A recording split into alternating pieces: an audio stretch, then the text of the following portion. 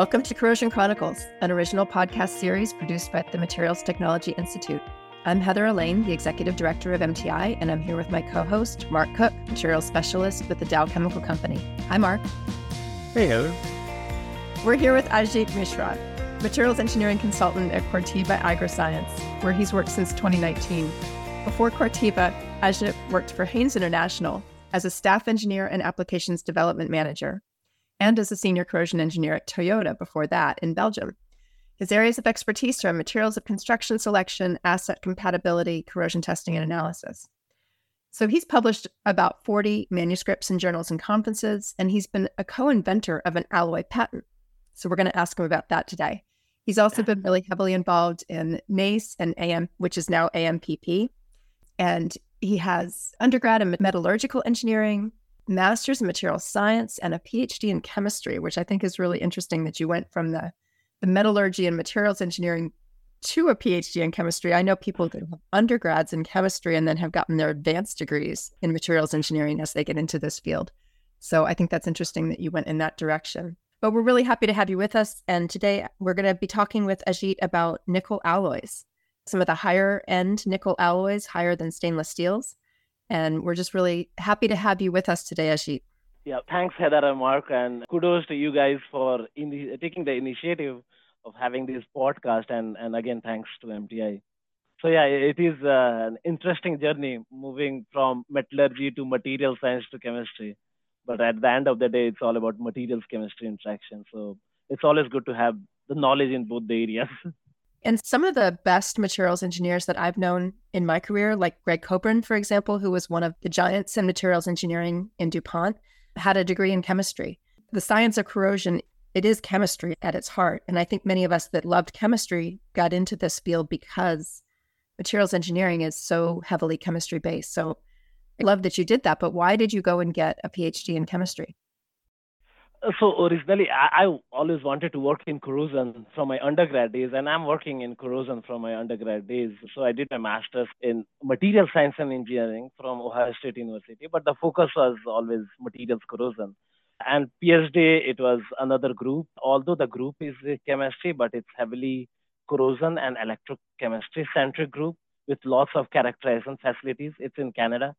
So that was the major reason. Like, I got a good offer to work on whatever the areas of interest. So I pursue my interest in nickel alloys. And that was my PhD topic, like on localized corrosion of nickel alloys. So yeah, I'm not a chemist, a true chemist. I think I'm a pseudo chemist, but I can understand chemistry pretty well. So I'd like to maybe frame this at the beginning, just relative to our other episodes. We had an episode on carbon steel, and we had an episode on duplex stainless. But here we're talking about something completely different, right? Stainless, carbon steel, duplex, all those things are iron-based alloys. We're splitting them out, but really they're all majority iron. What we're talking about today is completely different, right? Yes, it's nickel-based alloys. And again, there is definitely a huge advantage from the chemical compatibility perspective. So nickel-based alloys generally, again, I say generally because there is always an exception. Nickel-based alloys are generally more corrosion resistance to iron-based alloys, which of course depends upon the actual process condition.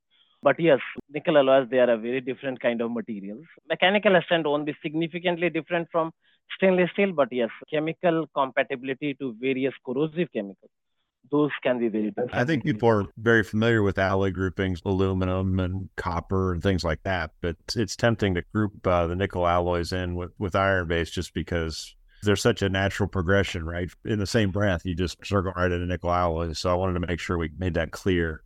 It might be interesting to talk about where are nickel alloys relative to iron-based alloys in terms of volume and dollar value. Do you have a feel for that in terms of the market size? Yes, I can talk a bit about that. While working for Haynes, there was a slide from Haynes. It's 90% of the volume in metallic industry or the uses of alloys, it's iron-based alloys. So less than 10% is all the other remaining alloys. So think about, 90%, almost 85 to 90% it's iron-based alloys. And it's carbon steel. A lot is carbon steel. So carbon steel, from the volume perspective, it's one of the heavily used and widely used material of construction. I can feel it at Corteva, although ours is an extremely corrosive condition, but still we have tons and tons of carbon steel components here. And same I can expect to any other industry, including oil and gas. Yes, from volume, it's heavily iron-based materials. From pricing wise, nickel alloys, they are much more expensive. And again, like there are so many things which can govern the prices of a material, of an alloy. But roughly speaking, it 4-5x of 316 stainless steel. Again, it's a ballpark number. So I'm talking about, say, hashed alloy C276 or alloy C276 from the pricing. Okay. And it's not just about volume, right? It's criticality of the application. If the application is not all that important or not that difficult, steel is an obvious choice. But if you're putting in a nickel alloy, it's probably something you're pretty concerned about. You can't tolerate failure or leaks. Yeah. Okay. Thanks. I think it's just good to establish what we're talking about today. Yeah. And with them being 4 to 5 times more expensive, you're not going to use them unless you need to, unless the application really requires it. Yeah, exactly. Yep. Yeah. So again, it's like pure nickel. Then we start with alloying with different alloying elements. So again, nickel it's known from mid 1700s. So it's a pretty old material. And that Monel 1700s? Yeah, 1751, if I remember correctly. Nickel. I wish they would have been using nickel long before that. Like it's an element. So I'm surprised it took them. I'm surprised it was that late before people were able to mine and refine or just use pure nickel. So pure nickel, it has a German, I don't know the German word, but it means devil. So nickel originated from Germany, and it has the meaning devil because smelting of copper, they were unable to remove nickel. And that's why the name originated from Germany. It has a very different, that's very interesting. And I didn't know that. A few days back only, I was reading about nickel history and I found that. And later on in early 1900, the 400, which is Monel 400 nickel copper alloy was developed. From nickel alloy series, we have nickel and then nickel copper alloy like alloy 400. Then you add chromium, it's nickel chromium like alloy 600. Then you add molybdenum, and then there is a whole series of alloys like nickel chrome moly alloys like C276, C22, alloy 59, 686. And then you start mixing other alloying elements. Yeah. So the nickel chrome moly alloys are what somebody like me, we'll get into the manufacturers and trade names, but when I think of Hastelloys, I'm using the C's, right? The C276 and things like that. And that's all nickel chrome mollies, right? Yeah, so there are roughly 9 different hashed alloys, 1 or 2 in different series of different alloys like B alloys. Remaining it's C alloys, and then there are some pure nickel chrome moly alloys from other manufacturers. So among nickel alloys, like nickel chrome moly alloys, and there are some alloys which has tungsten also. So it's not only nickel chrome moly; it can be nickel chrome moly tungsten. C276 is a good example. It has 16% chromium, 16% moly, 4% tungsten. So it's a nickel chrome moly tungsten alloy. But then there are we group all these alloys under nickel chrome moly system.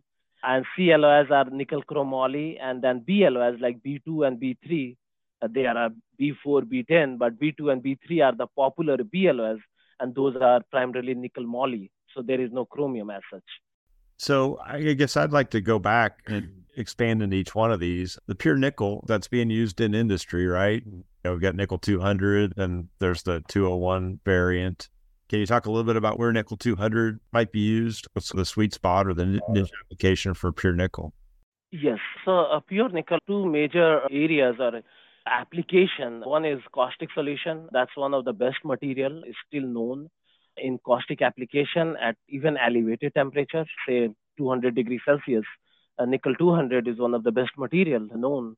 Like Monel nickel copper is also used in those conditions, but again, like nickel 200 is we have lots of information and lots of study on nickel 200 in caustic solution. Then hydrofluoric acid, that's another application where people can use the nickel 200. So these are the 2 areas where I think nickel 200 has its widespread application. Okay, and I don't have much experience with hydrofluoric, so I was surprised as I was doing a little digging for this episode that I saw nickel copper alloys are quite good with hydrofluoric as well. That really surprised me. I guess I've always thought HF was dealt with the plastics, and I didn't realize that those did so well with HF. Is a nickel copper alloy better than a pure nickel alloy for HF? Are they pretty comparable? Yes, you are right. Nickel copper system like Monel or Alloy 400 that performs much better than nickel 200 is also a good material for HF application. But yes, Monel outperforms all the existing alloys from nickel series in HF application.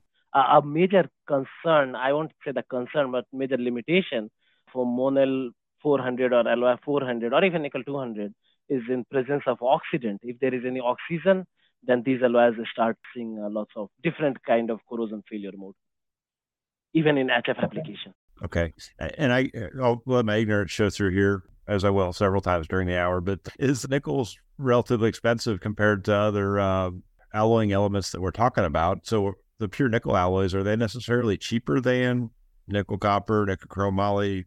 Yes, so again, it depends upon what exactly is the alloying element. So nickel is expensive, but so is molybdenum. Molybdenum is way more expensive, or tungsten. So these are the other alloying element which we use in say nickel chrome moly system. So it has 16% molybdenum, very high moly content, and that significantly increases the price of the alloy. So yes, from that perspective, nickel 200 can be cheaper than nickel chrome moly system or Monel, which is nickel copper. It's cheaper than a nickel chrome moly system. So despite of nickel, which is an expensive alloying element, but then there are other alloying elements in nickel chrome moly system, which is even more expensive than nickel, and the amount is high, and that's why we see an increase in price. So like 316 stainless steel, it has 3% molybdenum, but it's cheap just because the amount of moly is not that high. Yeah. Okay. And I did have a lot of experience working with HF back in my previous career. And the Alloy 400 and C276 were the two main go-tos that we would use often. But I would say that at some level with those higher nickel alloys, if you were using it in that kind of a critical application, like the slight difference in price from one to the other wasn't a significant factor. It was like you're really trying to pick the right alloy to manage safety and to make sure that you don't get preferential weld corrosion or pitting or cracking or something that could result in an incident. If you're dealing with HF, that's your priority. Mm-hmm. So with the nickel grades, see there's a low carbon grade, which has the higher temperature capability. Are there any downsides to the 201 versus the 200? The 201 is the lower carbon grade, or is 200 still around just because of inertia? You know what I mean? Yeah, I think like some time back, I was looking at nickel 200 and 201, and I think these days you can get dual certified nickel 200, 201 because the only difference or the primarily difference between these two materials is the amount of carbon. So as it's well known, nickel 200, which has a high carbon, it can from graphitization at above 600 Fahrenheit, I think. And there people start talking about nickel 200 or using 201. We had one application where we are using molten salt as a heating media, and the temperature is 425 Celsius, 425 degrees Celsius. And there we moved from nickel 200 to 201. Again, like we can, from the chemical compatibility perspective, go back and forth, the nickel 200 and 201. But yeah, if the temperature is high, above 300 something degrees Celsius, 325, 350 degrees Celsius, then yes, it's good to move to nickel 201 versus nickel 200. Okay. So let's go ahead and talk about what we think of as the Hastelloys, the C alloys.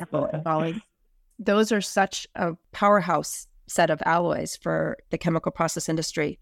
And they just seem like they're really well designed to handle all kinds of acid situations, particularly if it's a blend of a bunch of different cats and dogs.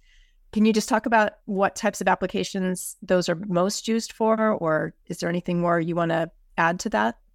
Yeah, sure. Nickel chrome moly, the way these alloys, and since I have some background or experience in alloy development, like during alloy development, you try different recipes. You play with the alloying element composition, like changing the chromium content, changing the molybdenum, tungsten, and other minor alloying elements. And one alloying element performs very well in certain condition, another alloying element performs very well in certain condition, like chromium. It gives a very good passivation on the surface. And molybdenum, it works very well if localized corrosion like pitting or crevice is a concern. Crevice corrosion is a concern.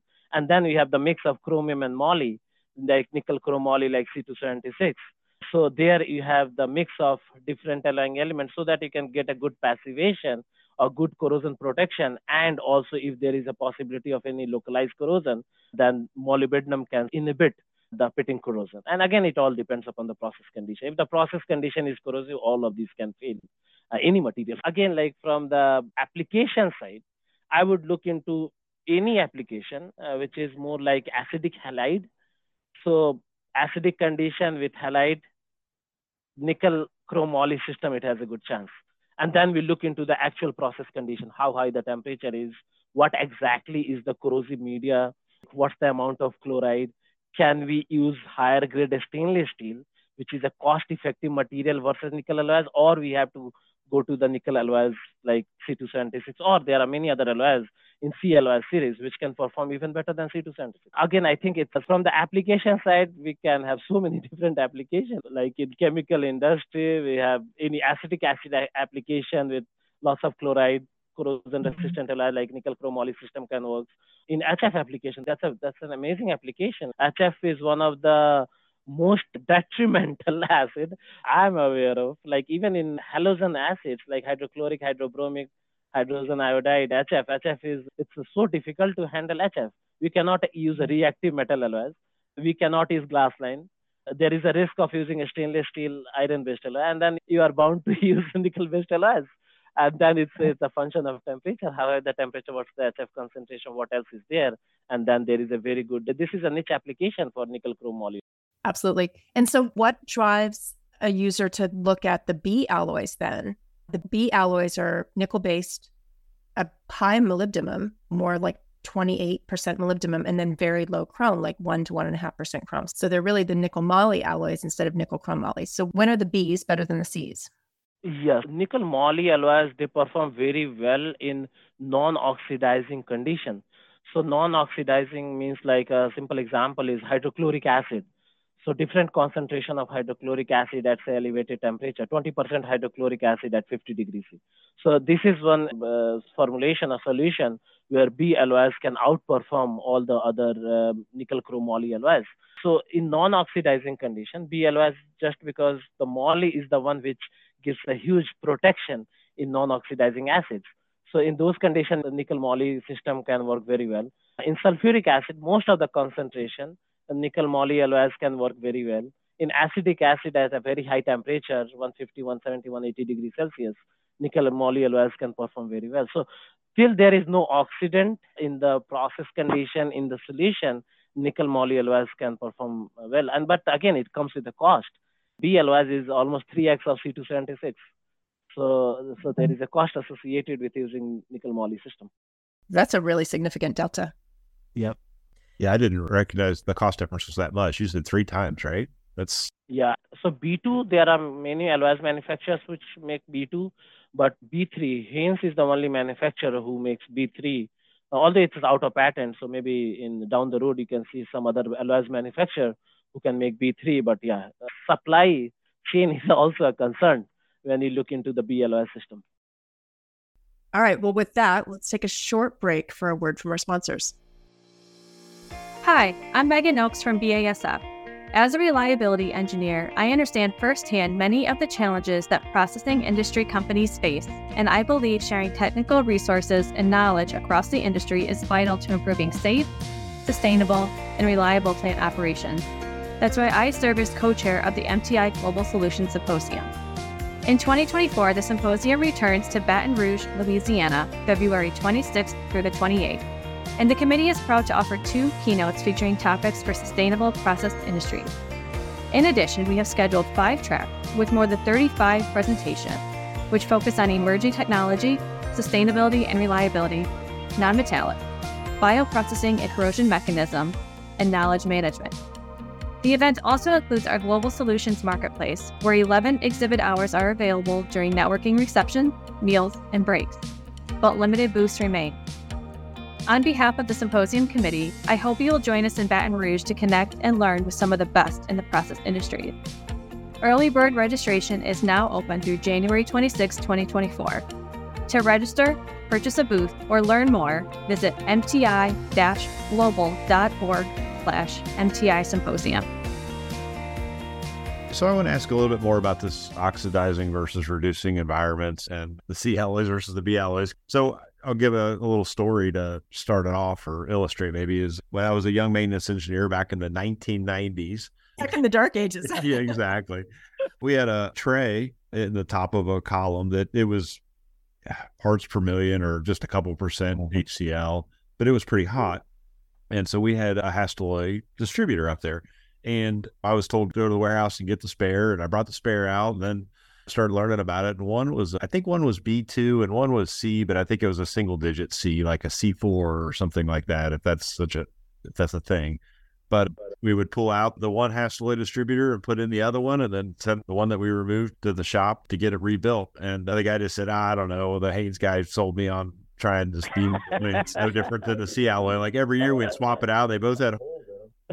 And the impression I've gotten is if you've got other components in the system, in that process, we had a whole mismatch of different materials of construction. You had plastic lined steel, you had glass lined steel. There might be steel piping in some places, bringing inputs into the process and all that. And as soon as you get ferric ions in the system and things like that, you can't really claim the ABBA reducing environment anymore. And so I kind of wonder, like, how often does that get misapplied? Is it realistic in a plant environment to have a true reducing environment? Yes. So again, very valid point, Mark. BLOS is a niche LOS. So we have to know our chemistry very well, and we have to control the chemistry very well. Like we have a couple of vessels condensers here at Corteva where we use BLOS. So again, like you are very right. If in the upstream, if there is a process of if iron alloys can be carbon steel, stainless steel, if they have some corrosion attack, and if the solution contains some kind of ferric, and again, it's a ferric and not like iron or ferrous iron, and also it should be like Fe3+, that's a strong oxidant, or cupric iron, and there are many other oxidants which can present like peroxide, bleach, these are all the oxidants. So what about nitric acid? Are we counting nitric? Yeah, exactly. Nitric acid is a very strong oxidant, like nitrates. Nitrate ion is a very strong oxidant. So all these are like, and there can be many other. These are the known oxidants, and there can be hundreds of oxidant which is not very well known. So we are seeing some kind of, when you mix some kind of chemistry, it starts acting as an oxidizing acid or oxidizing chemistry. So again, like these are the known oxidant. There can be many other unknown oxidants, not very well known in our industry. We have to be very careful with using BLOS unless you know our chemistry very well, unless you control the chemistry very well. And chemical analysis or sampling is a very good way to look for iron. If you have a high amount of iron in your process condition from any source, then avoid using nickel moly system. That being said, we have monochloroacetic acid. There is no oxidant in monochloroacetic acid, and the temperature is roughly around 110 degrees Celsius. This is one of the applications. We use B2, B3, and it's working fine for 30 plus years. So this is one of the applications where we know what is going into our vessel, and we periodically sample the product. And if there is no oxidant, and we know there is no other alloy which can perform that good as B2 or B3, then we go with that material. So yeah. So how would a C alloy, how would a C276 work in that same environment? Yeah, again, like there is a limitation of like how good C276 can work, or C2000 or 686 or alloy 59. These are all nickel chrome moly systems. We have seen like it works up to certain temperature, and if the temperature is above that, then the corrosion rate goes up. So like the same application which I mentioned, we can use C276 till 80, 85 degrees Celsius. But if we push the temperature to 120, then the corrosion rate goes up significantly. Right. And this is where your PhD in chemistry is really coming through. because this is where you can't avoid getting really into the chemistry of the process stream as well as the chemistry of the alloy. I was involved in the latest revision of the MTI as an MS3, the HCl one. And it was interesting because Paul Crook from Haynes was involved in that editing session, and Hiro Walia and some other just great materials engineers. And so I was just a fly on the wall. But Paul, I think, had generated a lot of the isocorrosion curves for some of the various Haynes alloys. And so he was describing what they did in the lab to create an oxidizing environment versus a reducing environment. And I thought that was interesting because you see the chart, it just says oxidizing environment. And, you know what I mean? But maybe you could speak to that a little bit about in the lab. How do you simulate these environments? Yes, for sure. So I was also involved in data generation for some other alloys, like newer alloys, like hybrid BC1. That's It was developed in 2008, but in our industry, 15 years old alloy is still a new alloy. Yeah, from a data generation perspective, like we play with the amount of ferric ion. So we add different amount of ferric ion, 10 ppm ferric ion, 100 ppm, 1000 ppm. And by virtue of that, you can create the solution more oxidizing. So the base solution can be set to 20% hydrochloric acid, but then you start adding different amount of oxidant. And that way you can make the solution, which is more like oxidizing, reducing solution. And then where you can very nicely see the effect of the oxidant. Like one alloy, like B alloys start showing a very high corrosion rate as we increase the amount of ferric ion, and C alloys perform very well in oxidant when we have a high amount of oxidant. So from a lab setup, like the simplest approach is adding ferric ion, cupric ion. Ideally, you can try with peroxide, but we don't want to use peroxide in HCl and those kind of, just it's very difficult to handle and there are safety issues. Bleach is another oxidant which you can play with. But again, like from alloy industry, they generally pick ferric ion and cupric ion. Those are very strong oxidants. Are there ASTM corrosion tests that are the basic oxidizing acid environments? Yes. So ASTM G28, G48, if you see their standard solution, so these solution like ASTM G28A or G28B or G48C, D, so all these are a mix of oxidizing reducing kind of solution. So G48C, which is commonly used test for chromium containing alloys, primarily for nickel alloys, to assess the possibility of pitting corrosion. So G48C is 6% ferric chloride plus 1% hydrochloric acid. So 1% hydrochloric, that's your reducing environment. And then you add 6% ferric ion. So 6% ferric chloride. So basically, it's a mix of oxidizing, reducing environment. Same thing with ASTM G28A, which is used for sensitization study of nickel chrome moly system. And G28A is sulfuric acid with ferric sulfate. So all these are solution. You can see it's a mix of reducing and oxidizing environment, because there only you can see, you can basically make the solution very corrosive or conservative, and you can get the data in short period of time in a lab setting. Maybe it's a silly question, but I just want to ask it is, the corrosion data is often presented as isocorrosion curves for every alloy. I've run into problems with materials like tantalum or zirconium, where the standard is you use a 5 mil corrosion curve, right? And that can cause a problem with some alloys. Some of those you should be designing so that you have zero corrosion rate, and you can get in trouble by using those isocorrosion curves. And so I just want to ask, with nickel alloys, is there a problem with putting it in a service where you've got a known amount of corrosion? Is that a concern at all, particularly with welds? Yes, you are very right. So I can touch on first. So isocorrosion curve, while working for Haynes, I used to suggest our customer not to follow blindly isocorrosion curves, just because these are interpolated data. So you have few data points and then you join the curve, and then you get a very smooth curve. And that you say, okay, this is our isocorrosion line. And below that line, the corrosion rate will be less than, say, 5 mils per year. Below, in between these two lines, the corrosion rate will be in between 5 to 20 mils per year. But we don't know the absolute number. So if possible, ask for the absolute value, like what's the exact number. And these are all the data in isocorrosion curves. These are all for base metal. There is no weld component here. So if we get these isocorrosion curves for welding, and which is complicated because there are so many different welding procedures, welding filler wire, and it's complicated. Welding itself is complicated. So that's why a simpler approach is to get isocorrosion curve for base metal. And that way we can get some understanding. Okay, you can pick a candidate set of alloys if in certain conditions. Like if in hydrochloric acid, seeing the isocorrosion line superimposition of, say, 5 mils per year isocorrosion line for various alloys, we can get an idea, okay, what are the candidate alloys where we have to look into. So those are the guidelines you can get from isocorrosion curve. But we should not go beyond that guideline, because again, as you mentioned, it won't say whether it's 0.1 mils per year or it's 4.8 mils per year if it's below 5 mils per year. And sometimes 4.8 mils per year can, it's not easy to go with that kind of number where you have zero tolerance to metal leaching. And in our world, in ag industries, sometimes we go with that kind of notion, like there can be toxicity issue with nickel. And that's where we have to be very careful, like even 5 mils per year is not acceptable. If you have 5 mils per year on average in your base metal, then you might have more significant problems with pitting, with weld corrosion. Exactly. Yeah, exactly. Because then we are just talking about the base metal, but we are not even because the weld can have a much higher corrosion rate. And also isocorrosion curves, they just talk about the uniform corrosion, nothing about the pitting corrosion, crevice corrosion, stress corrosion, cracking, and other corrosion failure mode. Absolutely. Thanks for that lead into welds as a topic. Because I think that's what most of us have always seen in our plants is the problems with all of these alloys is not in the base metal nearly as often as it is in the welds. It's in the welds and the crevices, right? And in high stress points or points of erosion, it's the localized issue.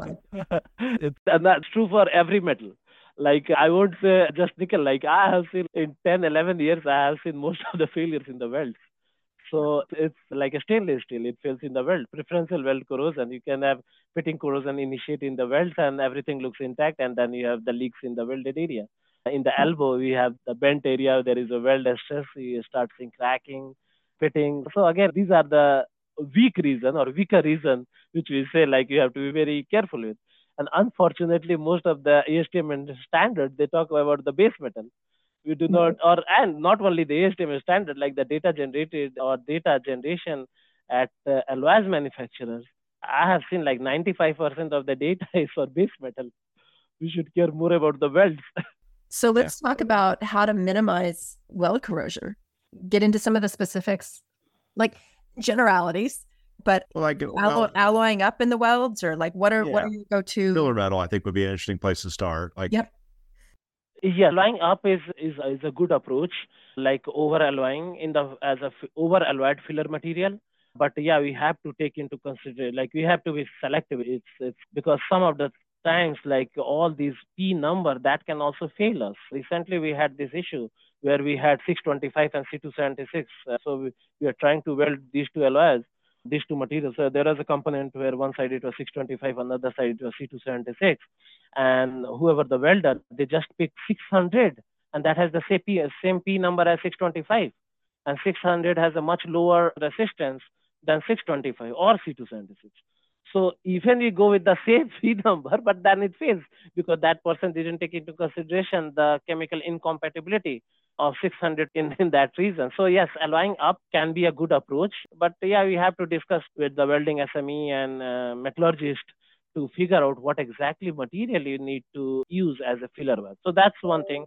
Following the welding procedure very carefully, that's another way, so that we should not be the high heat input should not be in the welded area. So it seems obvious, but it's not obvious. Like we have seen so many issues in the weld, like the grain boundary segregation in the heat affected zone. That's the primary reason of failure of C276 weld in the heat affected zone. So following the weld procedure carefully, that's another thing. Then after fabrication, cleaning the welded area, and that's true for any material system. Like we have seen some 316 stainless steel vessel showing preferential weld corrosion because of not very well cleaned welded area. Just to interrupt you there, like, so for nickel alloy, you need to be treating that kind of any reactive metals or anything like that, right? Using having segregated tooling and that sort of thing to. Yes, exactly. And good fabricators, they do have separate area for the nickel if they are dealing with the nickel component. I feel like nickel alloys, let's say a shop in a plant, they're not going to try and weld zirconium. I think they all think, yeah, I can weld Hastelloy, but maybe they shouldn't be. It welds up similar to stainlesses. I think one of the big things is making sure you're not using wire brushes that are steel. Exactly. Right? Yeah, and I remember there was an incident in the previous job. There was a small fab shop which used B3 and they pickled B3 and it dissolved overnight. So the pickling solution is a very strong oxidant. Wait, did you put the part in? I thought you put the part in. Where's the part? It's interesting. Yeah, all these are different alloy systems. We have to understand the criticality. What can go wrong? What about heat treatment? Is that ever recommended? A very interesting topic. We always suggest to use as welded condition, and not to perform any stress relief like what we do for stainless steel. And if there is any heat treatment required, sometimes it can be advantageous. Then it should be solution annealing, full solution annealing.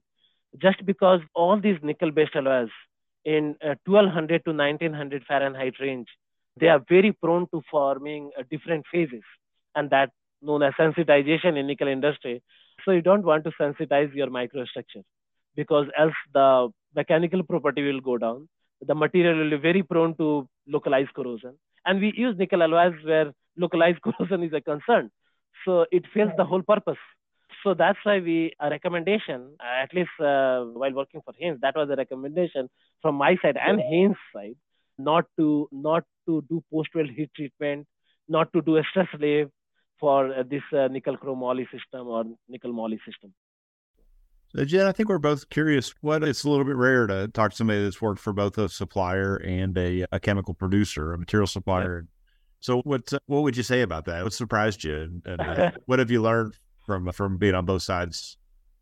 Yes. So again, there are challenges in both sides. Being a supplier, you do not have to worry much about producer's process condition as such. And first of all, you don't, like in the supplier side, they do not get all the information.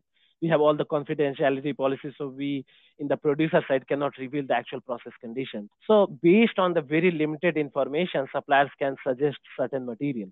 And the other challenge is being in the supplier side, you are very focused in certain material series.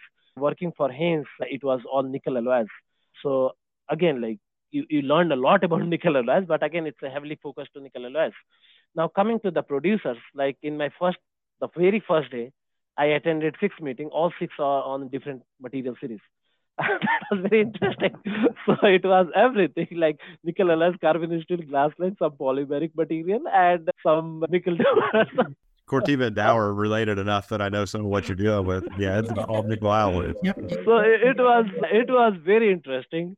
And I was not very much, my background is in nickel alloys and some stainless steel, but I had to learn very quickly about carbon steel and a lot about stainless steel, different grades of stainless steel, fabrication, welding, and all those things. So those are the fun part and the challenges. And the most important of all of these is the liability issue here is so high. Being a producer, that was the one thing which a good friend of mine mentioned when I was about to move to Corteva. Are you willing to take that kind of responsibility? What if you suggest something and it fails? We are conservative. We all are conservative in our choice of material or construction selection. But at the same time, we do not want to suggest overkill material and all those things. So that was a big challenge, and that's always a challenge. Like many times I had nightmares. So those are the things which I will just quickly give you an example. There was an application where we wanted to try a different material. So where C276 was failing every year, and we used to proactively replace C276 heat exchanger once a year, and the corrosion rate was high. So I wanted to try hybrid BC1. This is a newer alloy from Haynes, and that was developed in 2008. So while working for Haynes, I was very much involved in this material. I worked with the people who developed this alloy, like Paul Crook. So I spent almost 6 years finding application for this alloy while working for Haynes. And when I was here, that was a perfect application where we could have replaced C276 with hybrid BC1. But it took us 2.5 years from idea to getting the heat exchanger. And that was the first heat exchanger built from hybrid BC1 ever. So from idea to bringing a heat exchanger made of hybrid BC1 to our site, it took us 2.5 years. And we took baby steps. We did everything what was feasible in an industrial scale. Well, it's a lot of responsibility because the contract is huge, and especially when you know that alloy that well, then also we had to go through so many different steps. So yeah, that's always a challenge. I think Mark and I can relate to that, and many of our listeners can too. Thank you so much for joining us today, Ajit. This was really a fun and informative talk. I think we all learned a lot, and we just appreciate your time. Thanks to everyone listening to this episode of the Corrosion Chronicles. Join us each month as we continue our conversation with subject matter experts discussing materials-related challenges and successes of the process industries. Be sure to subscribe to our podcast on Apple, Spotify, Google, or wherever you listen to your favorite podcasts.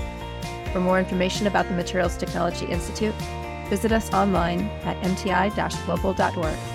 Thanks for listening, and we'll see you next time.